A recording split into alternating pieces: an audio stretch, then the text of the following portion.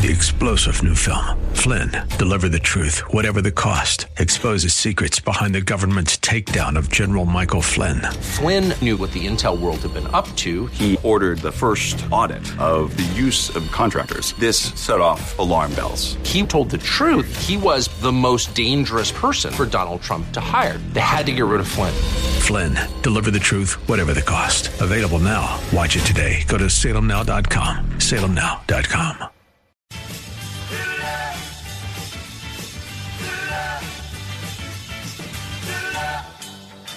Thinking about healthcare these days?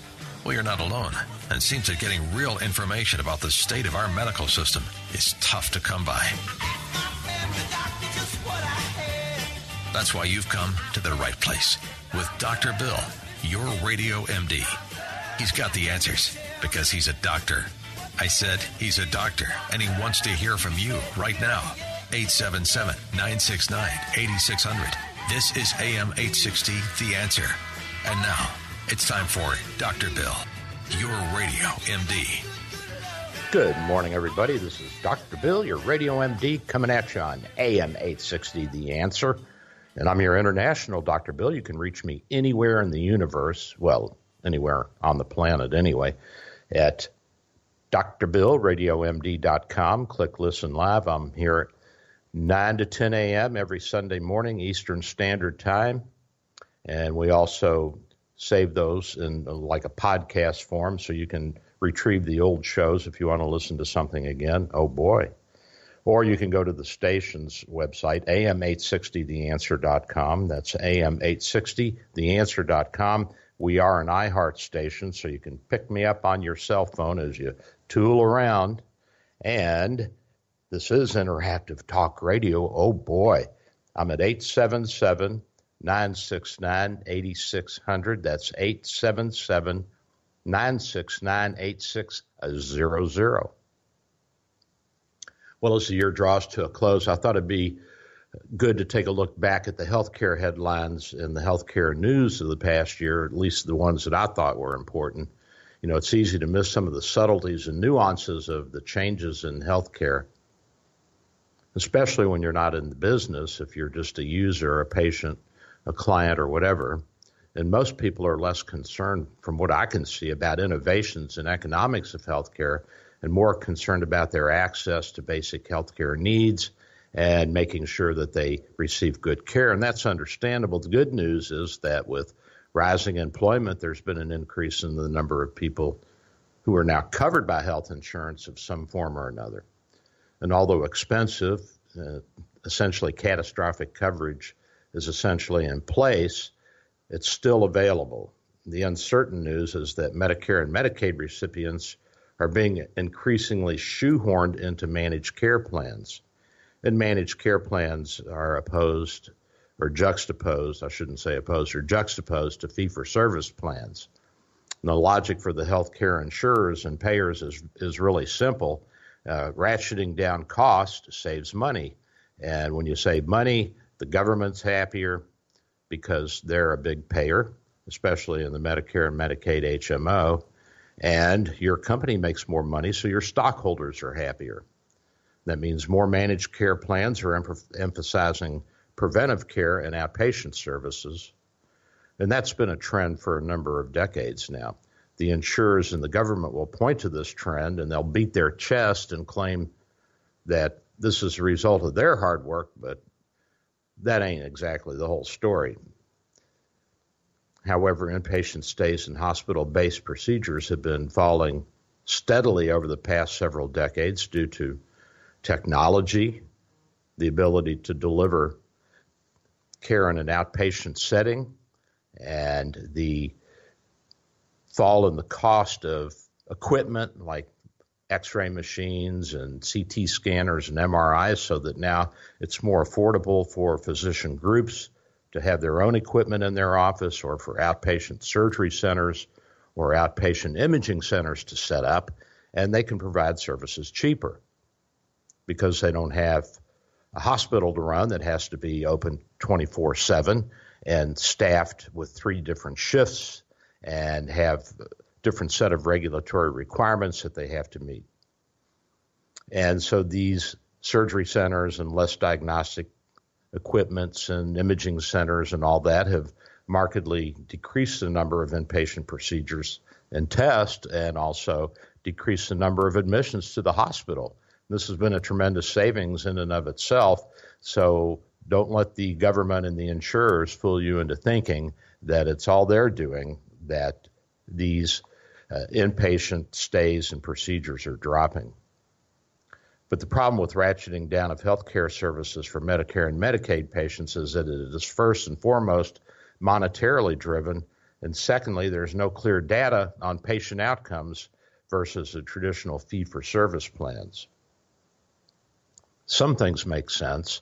Of course, you want to get people in and out of the hospital as safely and as quickly as you can because they're going to be exposed to more bacteria and potential infections in the hospital, especially if they're debilitated or post-operative. And so we have to be careful about this. It's important that we protect the patients, and in doing so, one method is to get them out of the hospital as soon as possible.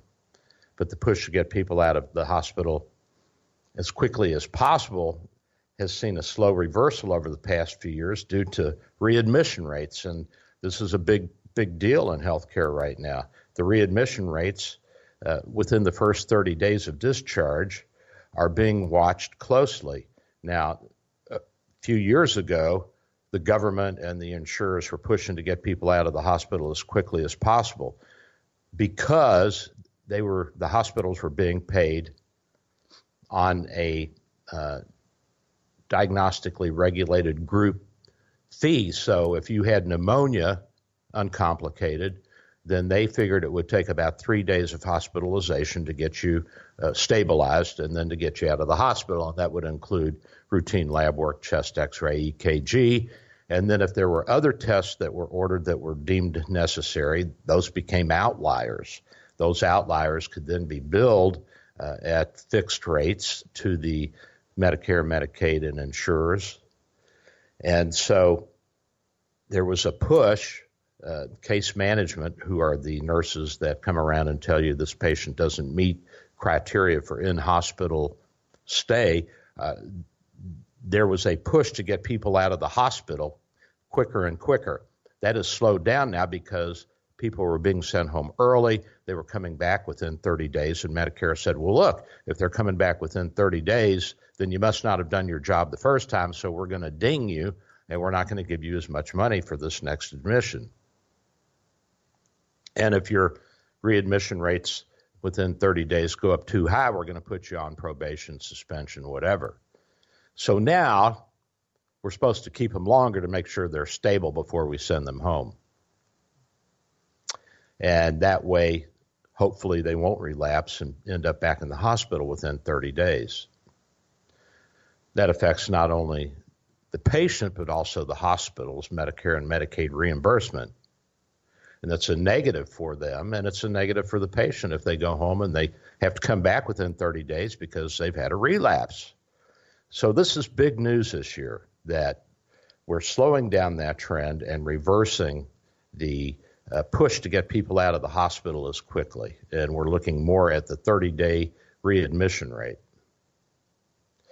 Now, this is another big deal, and for those of you who have been with me for a long time, you'll probably remember that years ago I talked about the production in healthcare rather than the consumption, because the Democrats were talking about how expensive healthcare was and what a big part of the federal budget and of the personal budget that healthcare cost ate up. And I said, wait a minute, you're not taking into account what healthcare produces, the number of jobs, not only including healthcare workers, but also drug company workers and manufacturers, salespeople, durable medical equipment, all these things that are being produced and people being employed and money being generated from their activities and from the sales of these goods and from the sales of medications and durable medical equipment and imaging and procedures and all this. That was not taken into account to counterbalance what people perceive to be an unwarranted and untoward amount of money being spent by the society on health care. Well, guess what? Healthcare now employs more people than any other industry except for the government. So the great debate about the cost of healthcare in the United States was really a sham, because the actual cost was not calculated because it didn't take into account the production side of medicine. And I've known for a long time that medicine was one of the largest employers. Now the Bureau of Labor and Statistics has shown this year that definitively it is the largest employer of workers in the United States. And so we have this very solid and sound information from our Bureau of Labor and Statistics, and they keep tabs on jobs, job creation, and the different industries that employ people. And the demand will only increase over the next few decades. Nurses are now the number one employees in hospitals, comprising approximately 25% of that labor force. And office nurses obviously are big too. What does this mean? The emphasis is on taking care of patients and making money for stockholders. So we're back to our original thesis, which we hit on early in the show. So those two goals will constantly need to compromise with each other in order to satisfactorily meet the needs of the public. Yeah, we want to save money, but we want to do it safely. We want to make sure that everybody is taken care of as well as possible. Of course, nothing's 100%. You know, you're not always going to be 100%. And I use a 95% rule in my practice and in my finances and in my life and in my interpersonal relationships. If I can get it right about 95% of the time, if I can collect 95% of the money, if I can keep the wife, and this is the biggest one, happy 95% of the time, then life will be good. Not only are more people employed in healthcare industry than in any other industry, but the number of insured patients has gone up with fuller employment. So this is a plus too. This is a big deal.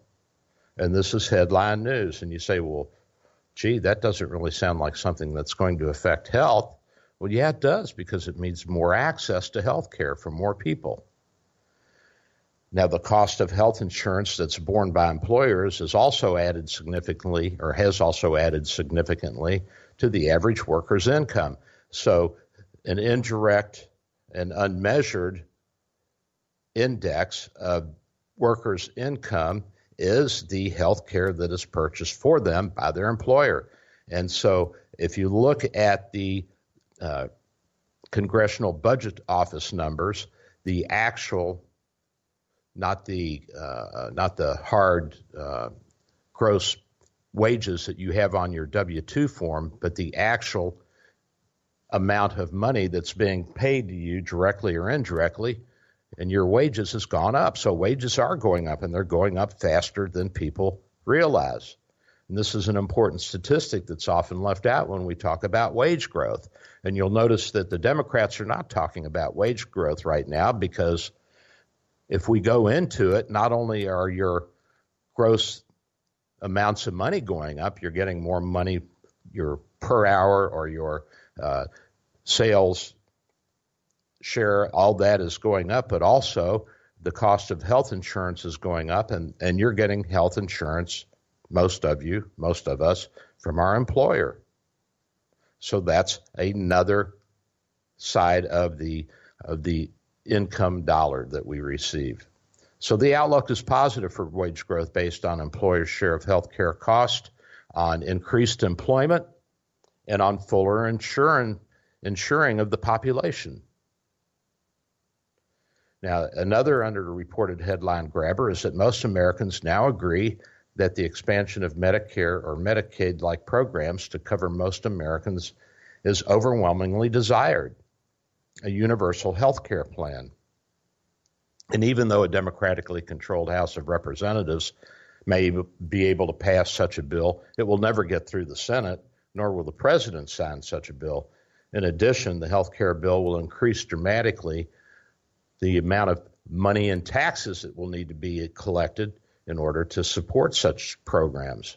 And depending on the state of health insurance and the cost containment of health insurance, the 2020 election may well ride on universal health insurance and its affordability. This will not mean that private health insurers like Aetna and United will no longer be in the picture. The government will just subcontract out the administration of these programs to the health insurance companies, as they are doing now. They're already doing this with Medicare and Medicaid at the state levels. In addition, our Medicare tax would certainly go from its current 3.5% or 4% to a maximum, or a minimum, I should say, of 10% of our gross wages. And I don't think there would be a cap on income that could be taxed under the Medicare tax if we did add these programs and we did have universal health care coverage. So this is a big deal. Now, up until recently, there's been a cap on the amount of income that could be Medicare tax. So let's say it was $120,000. Your first $120,000 of gross income was taxed at, say, 4% for the Medicare tax. So that would be $4,800 a year.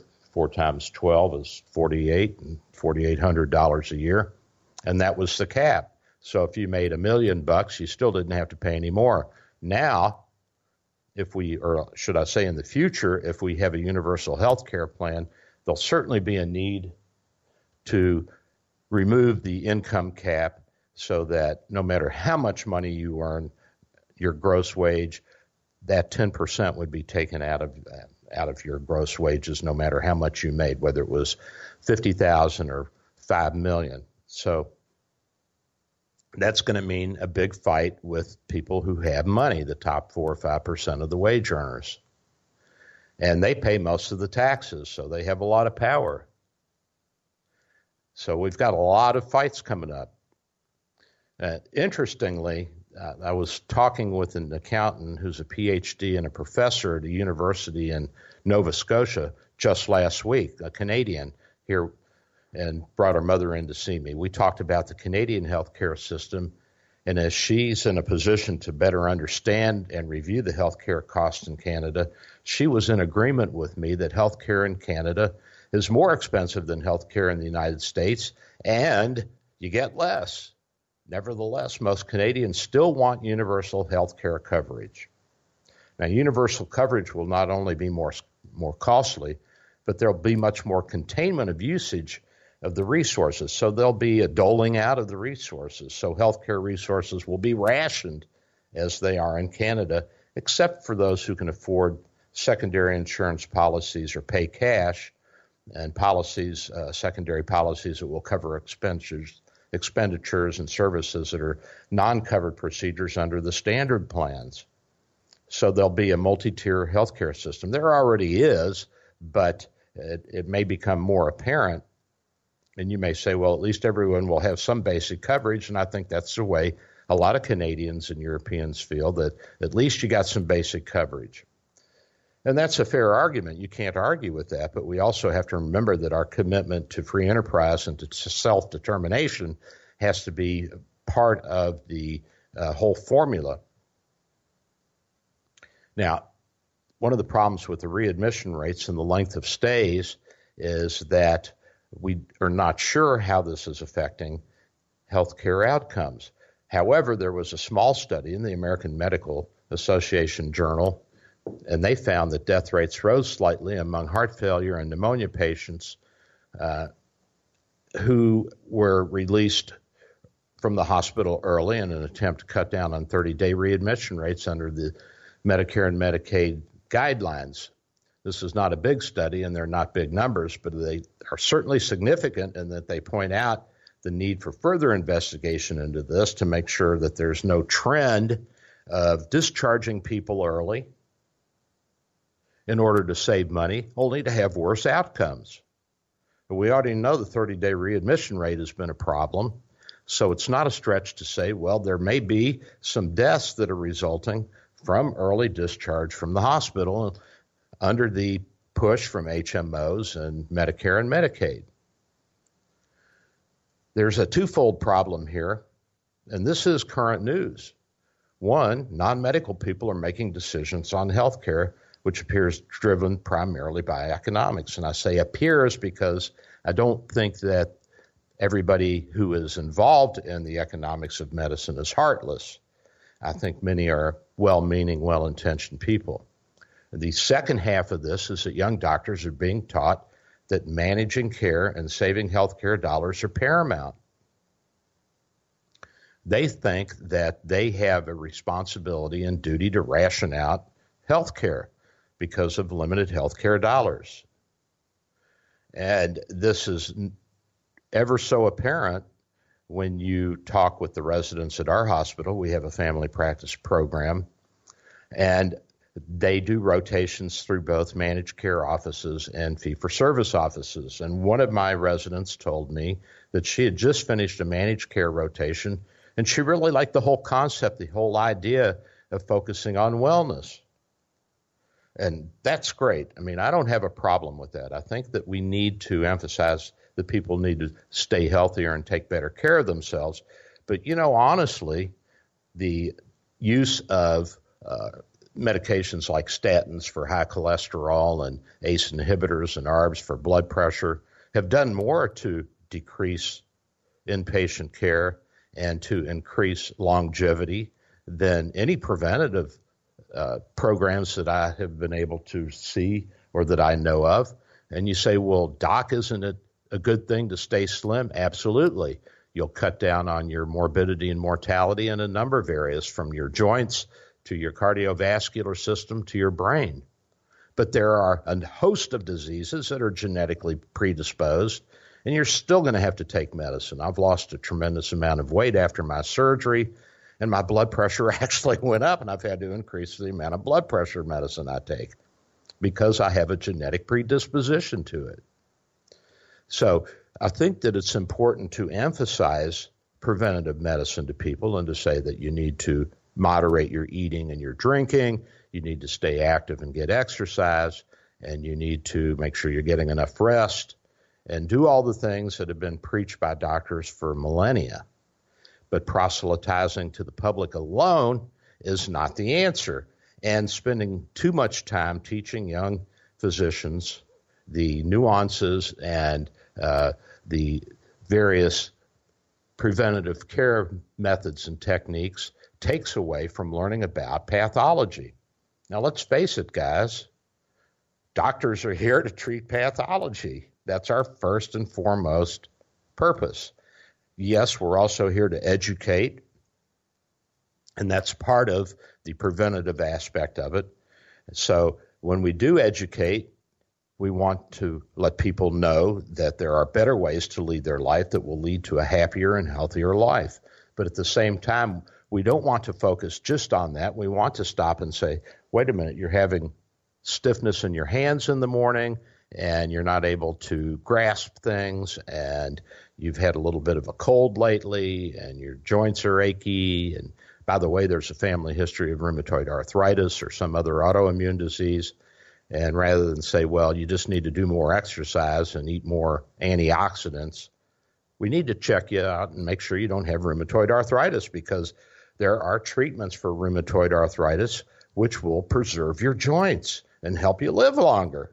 So we need to emphasize not only the preventative aspect, but also the treatment and diagnostic aspects to the young physicians. And I see this in the family practice residents in our hospital, that they just don't have that depth of training and exposure. They may have the exposure in the hospital, but they don't have that depth of training that I see or that I saw when I was going through training. And that they don't have the emphasis on pathology that we had. And this bleeds over into critical thinking, because if you are not being taught the ABCs of pathology, but you are being taught the ABCs of preventative care, then you're going to miss and not understand some of the subtleties and nuances of the pathology involved. For instance, what makes heart enzymes go up? And these are common tests we do when people come to the hospital, especially if they have chest pain. We want to know if they have damage to their heart muscle. And when there's damage to the heart muscle, the heart enzymes go up. We use one test called BNP and TPI, and natriuretic peptides and other enzymes that go up when there's damage to heart muscle, but some of these tests will go up if there's damage to skeletal muscle, if you bruise your arm, or to bowel muscle if you have a bowel obstruction. And so these are sensitive but not specific, some of these tests, and the cheaper ones are the ones that the hospitals like to use. Well, let's say that you've just had bowel surgery and you also had a pacemaker put in at the same time, and somebody says, well, we better get some heart enzymes, and they're elevated. Well, the patient's not having any heart symptoms now, but guess what? You just screwed a wire into their heart muscle inside their heart, and that's going to damage a few cells. And you've just manipulated and cut their bowel, which is going to kill some muscle cells in the bowel wall. And so these enzymes are going to go up. So that critical thinking is not as implanted in the young physicians as it used to be. And some of these tests are extremely sensitive, and they require some interpretation because they're not always specific. Sensitive means they'll pick up any damage to the muscle. Specific means that they won't just separate out the heart muscle from the skeletal or the bowel muscle, the smooth muscle we call it. So that's another big deal that we need to think about. Here's something that I found interesting. There was a report in the medical news this past few weeks that there has been an increase in infections in people who have gone for stem cell pain relieving shots. And I had a Canadian patient come in, and she had gone for stem cell shots down here last year. She ended up in the intensive care unit and in the hospital with a staph infection when she went back home. She was in the hospital for 3 months. And so this is being reported now that there are problems with infections from these stem cell injections. And the government has said to, I think it's Amgen, I may be wrong, but one of the big companies that produces stem cells, that they need to take a look at their manufacturing process and their quality assurance and make sure that they're not sending out infected materials. In addition, I haven't found any solid evidence that stem cell therapy is efficacious, that it's really helpful. I've heard people say that it took away their knee joint or their shoulder joint pain, and other people have told me it doesn't do anything. I've had now one person come in who's had a serious life-threatening infection from stem cell therapy. And I've even heard doctors who are providing stem cell therapy say that they're not sure that it does anything other than decrease inflammation. Well, you can do that with cortisone, with ibuprofen, with aspirin. I don't know that there are any solid studies to show that it actually helps regenerate joint tissue or that it actually permanently decreases musculoskeletal pain in patients who receive injections with these stem cells in various parts of their body where they're hurting. And so we need to see if there's any real science behind it. And as far as I know, these procedures are not reimbursed by health insurance plans. So you got to pay out of pocket, and it's not cheap. And, it's like $5,000 to get an injection in your knee. It takes about 5 minutes. Go in, you clean the knee, prep it, stick the needle in there, and shoot the juice in the knee, and that's it. There's a little bit more involved in growing, harvesting, and processing the stem cells so that they are available in an injectable form. But all in all, it's really not that difficult. And it is expensive, and it's cash. People are paying for this. Unbelievable.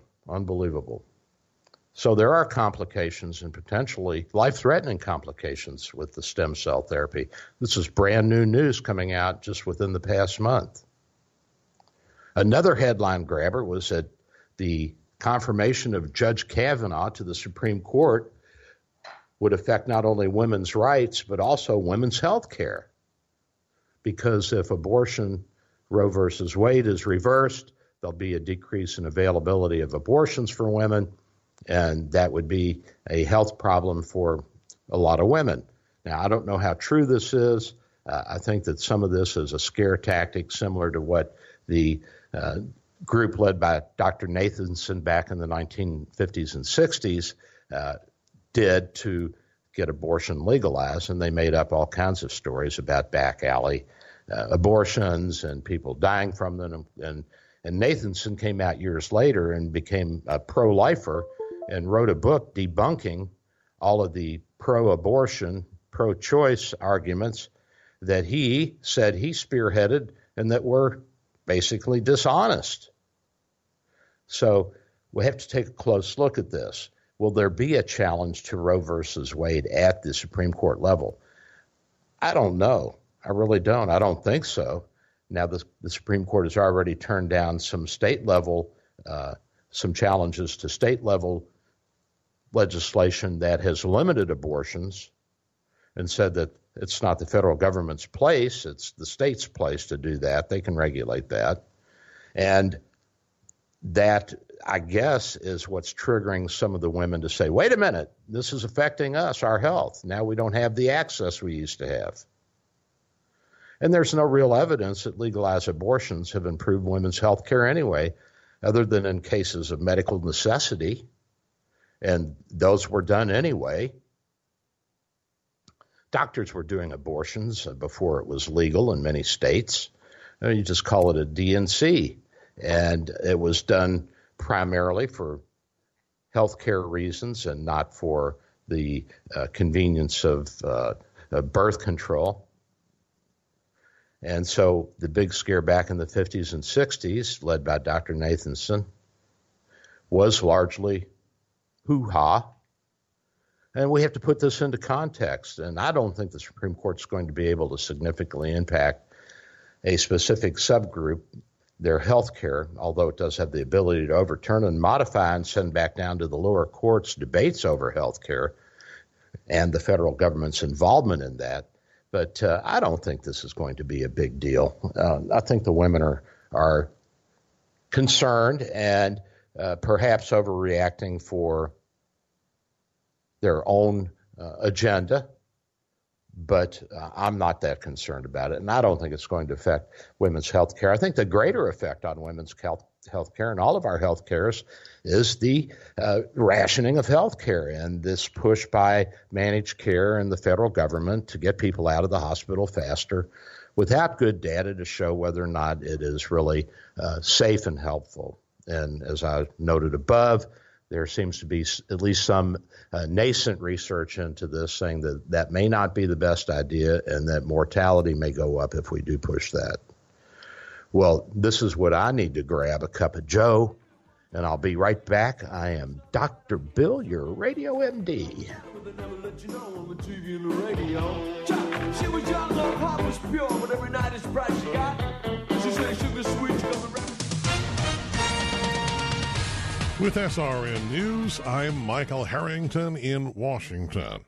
Officials in Indonesia say the death toll from that tsunami yesterday, believed to be triggered by a volcano, has climbed to 222 officially, with 843 people hurt. There are scores of people missing, though, and an agency spokesman says that those numbers are likely to rise. The volcano erupted between the Sunda Strait, that's near Java and Sumatra Islands. It links the Indian Ocean and the Java Sea. It erupted about 24 minutes before the tsunami yesterday. The early days of the partial government shutdown, not too bad. Minimal impact because of the looming Christmas holiday. However, starting Wednesday, things could be difficult, and no deal is likely to be worked out before Thursday because the Senate won't be back until then. And rescue teams have recovered bodies of 9 construction workers in Russia trapped inside a burning potash mine. This is SRN News.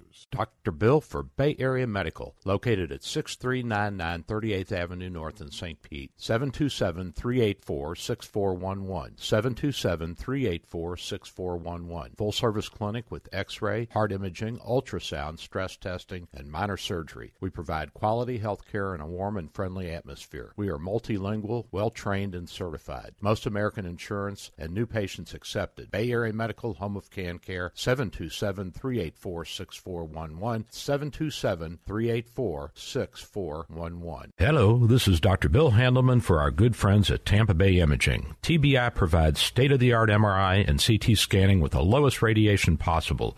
Most insurance plans accepted, and self-pay rates are very competitive. TBI is conveniently located in Tampa and St. Pete with evening and weekend appointments, so call TBI today or ask your doctor. In Tampa, call 813-386-3674. St. Pete, call 727-545-9674. Did you know hackers in the U.S. steal private information from smartphones and other internet-connected devices every 39 seconds? Using an unsecured Wi-Fi connection, even at home, can put all your personal and financial data at risk. Your bank details, passwords, social security numbers, your home address, and more might be at risk. Hackers will even go as far as stealing your children's identity. Download Hotspot Shield VPN right now to protect yourself and your family. Secure your login details when logging into your bank accounts or using social media and more. Hotspot Shield even protects you from millions of cyber threats and online scams. What's the privacy and security of your family worth? Get military-grade encryption on up to 5 devices for just $2.99 per month. Go to hotspotshield.com/radio now. When you see how easy it is to get military-grade encryption for all your devices, then you'll wonder why it took this long to secure your personal information. Go to hotspotshield.com/radio now to download the Hotspot Shield app. That's hotspotshield.com/radio.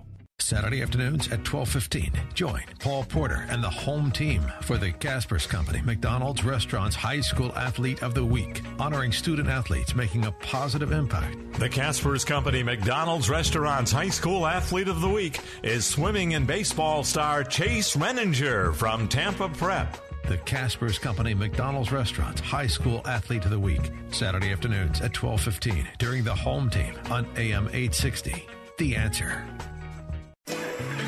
Here is your exclusive AccuWeather forecast. After patchy fog for the morning, we'll have a sunny day today, high 65. Partly cloudy tonight with patchy late-night fog, low 48. Then patchy fog will continue to the early parts of the morning tomorrow with partial sunshine, high 70, and a clear night. Low tomorrow night, 52. For Christmas Day, sun and some clouds, high 74. That's your AccuWeather forecast. I'm Kevin Snyder for AM 860, The Answer.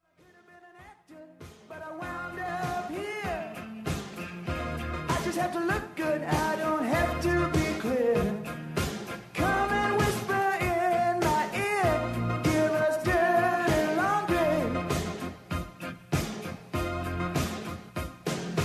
Kick 'em when they're up, kick 'em when they're down, kick 'em when they're up, kick 'em when they're down. And I'm back. It's a little bit of Don Henley and Dirty Laundry. And I'm Dr. Bill, your radio MD. We're talking about the headline grabbers in the world of medicine and healthcare over the past year. Now, a big grabber for the medical community and as well for the average citizen is that the medical community is that big corporations and healthcare providers are banding together to start their own generic drug companies. And even Amazon's gotten into the act, and they're looking at it, I think, with Chase Morgan Stanley or Stanley Morgan Chase. We also see insurers buying pharmacy management companies like Caremark and CVS. So big companies like Aetna and United and Cigna are trying to purchase these pharmacy management companies so that they can directly bargain with, deal with the generic drug manufacturers and the pharmaceutical companies. And the rise in the cost of medicine has been of great concern, especially to the Medicare population like me, since fee-for-service Medicare recipients don't have coverage for their prescription drugs unless they purchase the Part D plan. And even then, not everything is covered. And, of course, with the managed HMO Medicare plans, the Advantage plans, as they are called, you're limited in what medications you can get through the plan without having to pay extra. Now, in my experience, the generic drugs have dramatically driven down the cost of medications for all of us. Still, there are medicines like the Aimovig, the monoclonal antibody that I'm using, that is not on the list of preferred drugs for most plans. And so you got to pay more, either all of it out of pocket, or in the case of my secondary insurance, I have to pay $300 or $400 for a 3-month supply. And, you know, you're talking about a lot of money. So you're talking about over $1,000 a year just in copays for my medications. They're expensive. And the push now is for the industry to try and figure out how to produce and or manipulate the drug market to their own ends. And the pharmaceutical companies are doing quite well. Now, the healthcare industry, their stocks have perhaps doubled since the crash in 2008, whereas the pharmaceutical industry as a whole has gone up about 5 times. The price of their stocks has gone up almost 5 times, probably 4 times now with the little setback and the correction in the market. But they're doing very well. And there's been a great outcry from the public, especially in this past year, to get Congress to do something to regulate the cost of medications. And Congress has had hearings, but they're not going to do anything. And the reason is that whether they're Democrats or Republicans, almost all of them are receiving some help in their campaigns from the pharmaceutical companies. And you say, well, how does that affect us? Well, I'll tell you what. It means that the House and the Senate are not going to pass any bills that would restrict the pharmaceutical companies or limit the pharmaceutical companies' ability to sell their products at whatever price they want. You know, not just new drugs, not even just the innovative things, but also old-timey drugs like doxycycline, which has been around since I was a kid. That had gone down to pennies per pill, and now it's back up over $10 a pill. And when one drug company CEO was questioned about increasing the cost 400% on one of their medications, they said it would be immoral for them not to get as much money as they could for their company and their stockholders. So, of course, Congress didn't do anything about it. And we also have heard rumors in the past few months of the generic drug companies like Teva and Dr. Reddy informally fixing prices, meeting on the golf course or wherever they meet and saying, what are you charging for this? I think we could get more. And so that's another thing that Congress needs to look at. Now, if they're not going to address this and we're not going to have any control over this, then we, the people, need to do something. And I think that's in part what the health insurance companies and the big companies like Amazon and Chase Bank and different companies are looking at and want to take care of and weigh in on. By the way, if you think about it, you may say, well, I don't contribute to those crazy Democrats. I don't give any money to their political campaigns. Yeah, you do. If you're buying medications, you certainly do. Directly or indirectly, you're going to give some money to them, whether you like it or not, and vice versa for the Democrats who say, I don't want to give anything to the Republicans. Well, I'm sorry. If you went out and picked up that prescription today, you just did. It's a quirky world now, isn't it? Oh, my goodness. What a strange world we live in indeed. Well, now most of us are employed in the healthcare industry. Most of us have some kind of insurance. Most of us are living better. Will this translate into a better lifestyle for most Americans? What about the uninsured rate? Well, the uninsured rate peaked in 2011, 2012 for the non-elderly population, purportedly at 18%. I'm not sure I believe that. But that's the numbers that were brought forward by the CDC. And now they say it's dropped down to a little above 10%. And they attribute this to, in part, Obamacare, since that covers pre-existing problems and helps people who are not insurable otherwise and are too young for Medicare to get some coverage. What this means is that they, in name, have a policy, but it doesn't mean that they have coverage. That is, that they can go to the doctor with a cold or a cut and have that taken care of without paying out of pocket because they have a huge deductible. Most of these plans are $5,000 to $6,000 deductibles. So it's a little bit smoke and mirrors, a little bit. And to that extent, I will say that I'm guessing that the real drop of the uninsured has been maybe 3 or 4% when you factor in that they still have to pay a good deal of their health care cost out of pocket. And that's not insurance. Insurance is when everybody chips into a common pool, and those who need it with the appropriate screening will have money taken out and utilized for their health care. And I don't think that's happening. So this is a little bit phony. But let's just say that the uninsured rate has gone down. Well, we also have to look at the increased employment rate. With fuller employment, there are more people who are falling under employer plans, and so there's going to be more people who are insured. And that doesn't have anything to do with Obamacare.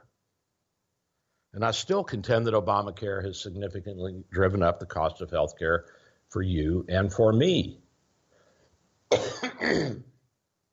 And that makes it, again, questionable as to whether or not we really have better coverage.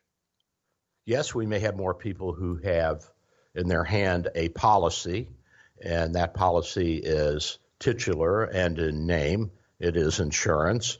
But if you're paying much more for your health care and you never even use your insurance, most of us don't. Most of us don't go into the hospital with major crises. It's just a small percentage of the population that actually needs the care. Then you're really not getting any benefit out of it. Why do you have insurance? I mean, why don't we just put our money into health savings accounts and put a little bit into a catastrophic pool, say for 25 or 30,000 and up problems if you're in an automobile accident and end up in the ICU for a week or two. But otherwise, why not just put it into health savings accounts and use that money for specific and bona fide legitimate health care needs for doctor's visits, emergency room visits, medications, prescription medications, and durable medical equipment that's needed for broken bones or whatever. And I think that we would benefit more from that. We would actually have better coverage and more realistic and more hands-on coverage. And we would be able to limit the power of the health insurance companies, and we'd be able to make more choices for ourselves. Of course, we need guidance because this is a difficult area, even for physicians. We debate among ourselves what needs to be done, what tests should be run, and what surgery should be performed, what procedures should be allowed and not allowed, what works and what doesn't. It's a very research and intellect intensive business, and that's just the way it is. And there's not much we can do to escape that reality. We do have to stop and consider all of the factors if we're going to be scientific about the treatment, and it's not always clear what the best avenue is. And maybe preventative care in many situations is going to be the answer, but in many it will not be. So I think that we have to take with a grain of salt the uninsured rate among the non-elderly population dropping from a high of 18.2% down to a little over 10%, and say, is that on paper, or is that really coverage? Are we really giving coverage to people, and that coverage is helping them pay for their bills? Now, another thing that's underreported is that premium changes vary considerably and dramatically from state to state. And this was largely an outcome of the Democrats' refusal to open up health insurance into the interstate markets so that in every state, you have to register your health insurance company. So Blue Cross Blue Shield of New York is different than Blue Cross and Blue Shield of Florida.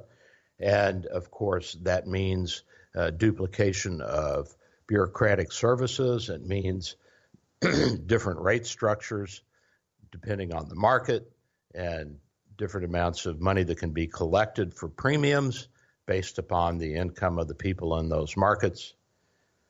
And it becomes quite complex.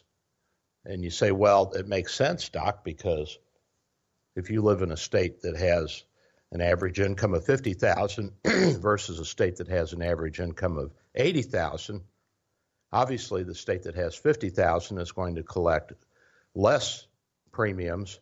And so if someone from Florida goes to New York and gets sick and their healthcare system is more expensive as well, then people in Florida are going to have to pay more money for the guy from Florida who's in New York and got sick. Is that fair?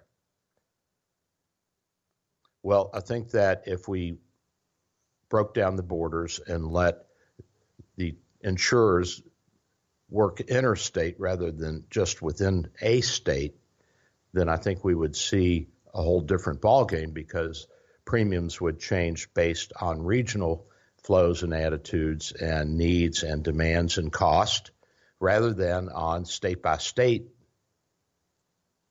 cost. So that would certainly help to even things out somewhat, and it would make it easier for you and I to travel to another state and get health care without having to worry that our premiums were going to be, or not our premiums, but our deductibles would be higher if we got sick and had an appendix removed in New York than if we had it done here at home in Florida. And that's a concern, especially for those who travel for business or who are vacationing. And we need to stop and think about that. So that's another aspect of healthcare that has been in the news this year. And this is something that undoing Obamacare hopefully will take care of. And the Republicans have wanted this for a long time, that there be interstate sales of health insurance allowed, and that health insurance be portable from state to state. So if you bought a policy here in Florida and then you got transferred to California, that you would still be able to keep your Florida policy if you wanted it, or that you would be able to keep it until you got similar coverage, equivalent coverage in California. So the annual percentage change in private health insurance expenditures per enrollee has been changing up and down over the past several decades. And actually, the highest point was in the mid-'70s. And I've said before on the show that the 1970s was the worst decade economically of any decade in my lifetime, and this is statistically proven. And we saw a 16% average annual change in insurance expenditures per enrollee in 1975, 76, 77, which has been higher than anything else at any other time in history, the history over which this has been tracked from the 1970s forward. And this is from the Kaiser Family Fund. Kaiser does pretty good work on looking at healthcare statistics and making some sense of it. Although you can't always make sense of healthcare statistics, they're just too complex. So the average annual change in health insurance expenditures per enrollee has been about 5.3% annually over the past 50 years, 50 plus years, since 1970. So that makes it a little bit ahead of inflation. And so we have to stop and think about what this means. And does it mean that doctors and hospitals are gouging and that they're charging more money than they should? Or does it mean that the quality of healthcare and the technology in healthcare have increased so dramatically that we have to pay more for the upgraded services? I mean, you're not going to go in and get a Chevy that's just bare bones versus a Cadillac that's fully loaded, even though they're the same frame, the same engine, and a lot of the same basic equipment and suspension, because you're getting an upgraded car with the Cadillac. You're getting more perks. Well, if you're getting better health care, and the example I use is if you had a heart attack in 1960, there wasn't a whole lot that could be done. You were basically an invalid. You got onto disability, and that was it. Now you go in, if you got it early enough, caught early enough, you get a stent put in, you're out in a couple of days, you're playing golf in 2 weeks. Yeah, you're paying 10 to 20 times more than you paid in 1960, but look at what you're getting. So this is also a little bit fictitious. We have to take that into account when we talk about inflation in healthcare and in health insurance and in the cost of our healthcare. We're getting close to the end of the show here, folks. I want to wish everybody a really Merry Christmas and a happy holiday. And I really mean that. I think that, again, as I've said, this is a time of the year that we need to share with ourselves and with our family, friends, our community, and our world, our love and concern and care. And I hope everybody gets exactly what they want. And I'm with you forever. I am Dr. Bill, your Radio MD, and I'm out of here. 3-star General Michael J. Flynn, head of the Pentagon Intelligence Agency, knew all the government's dirty secrets. He was one of the most respected generals in the military. Flynn knew what the intel world had been up to. He understood its funding. He ordered the first audit of the use of contractors. This set off alarm bells. The explosive new documentary, Flynn, Deliver the Truth, Whatever the Cost, uncovers the facts behind this scandal. Flynn told the truth. He was the most dangerous person for Donald Trump to hire. I find out the worst enemy that I'm going to face in my life is right here in America. They took my assessment and they wanted me to change it. And I was like, I'm not changing it. They had to get rid of Flynn. With in-depth interviews, archival footage, and never-before-seen personal records of the man behind the headlines. I just felt like I was drowning. Flynn, Deliver the Truth, Whatever the Cost. Available now. Watch it today. Go to salemnow.com. salemnow.com.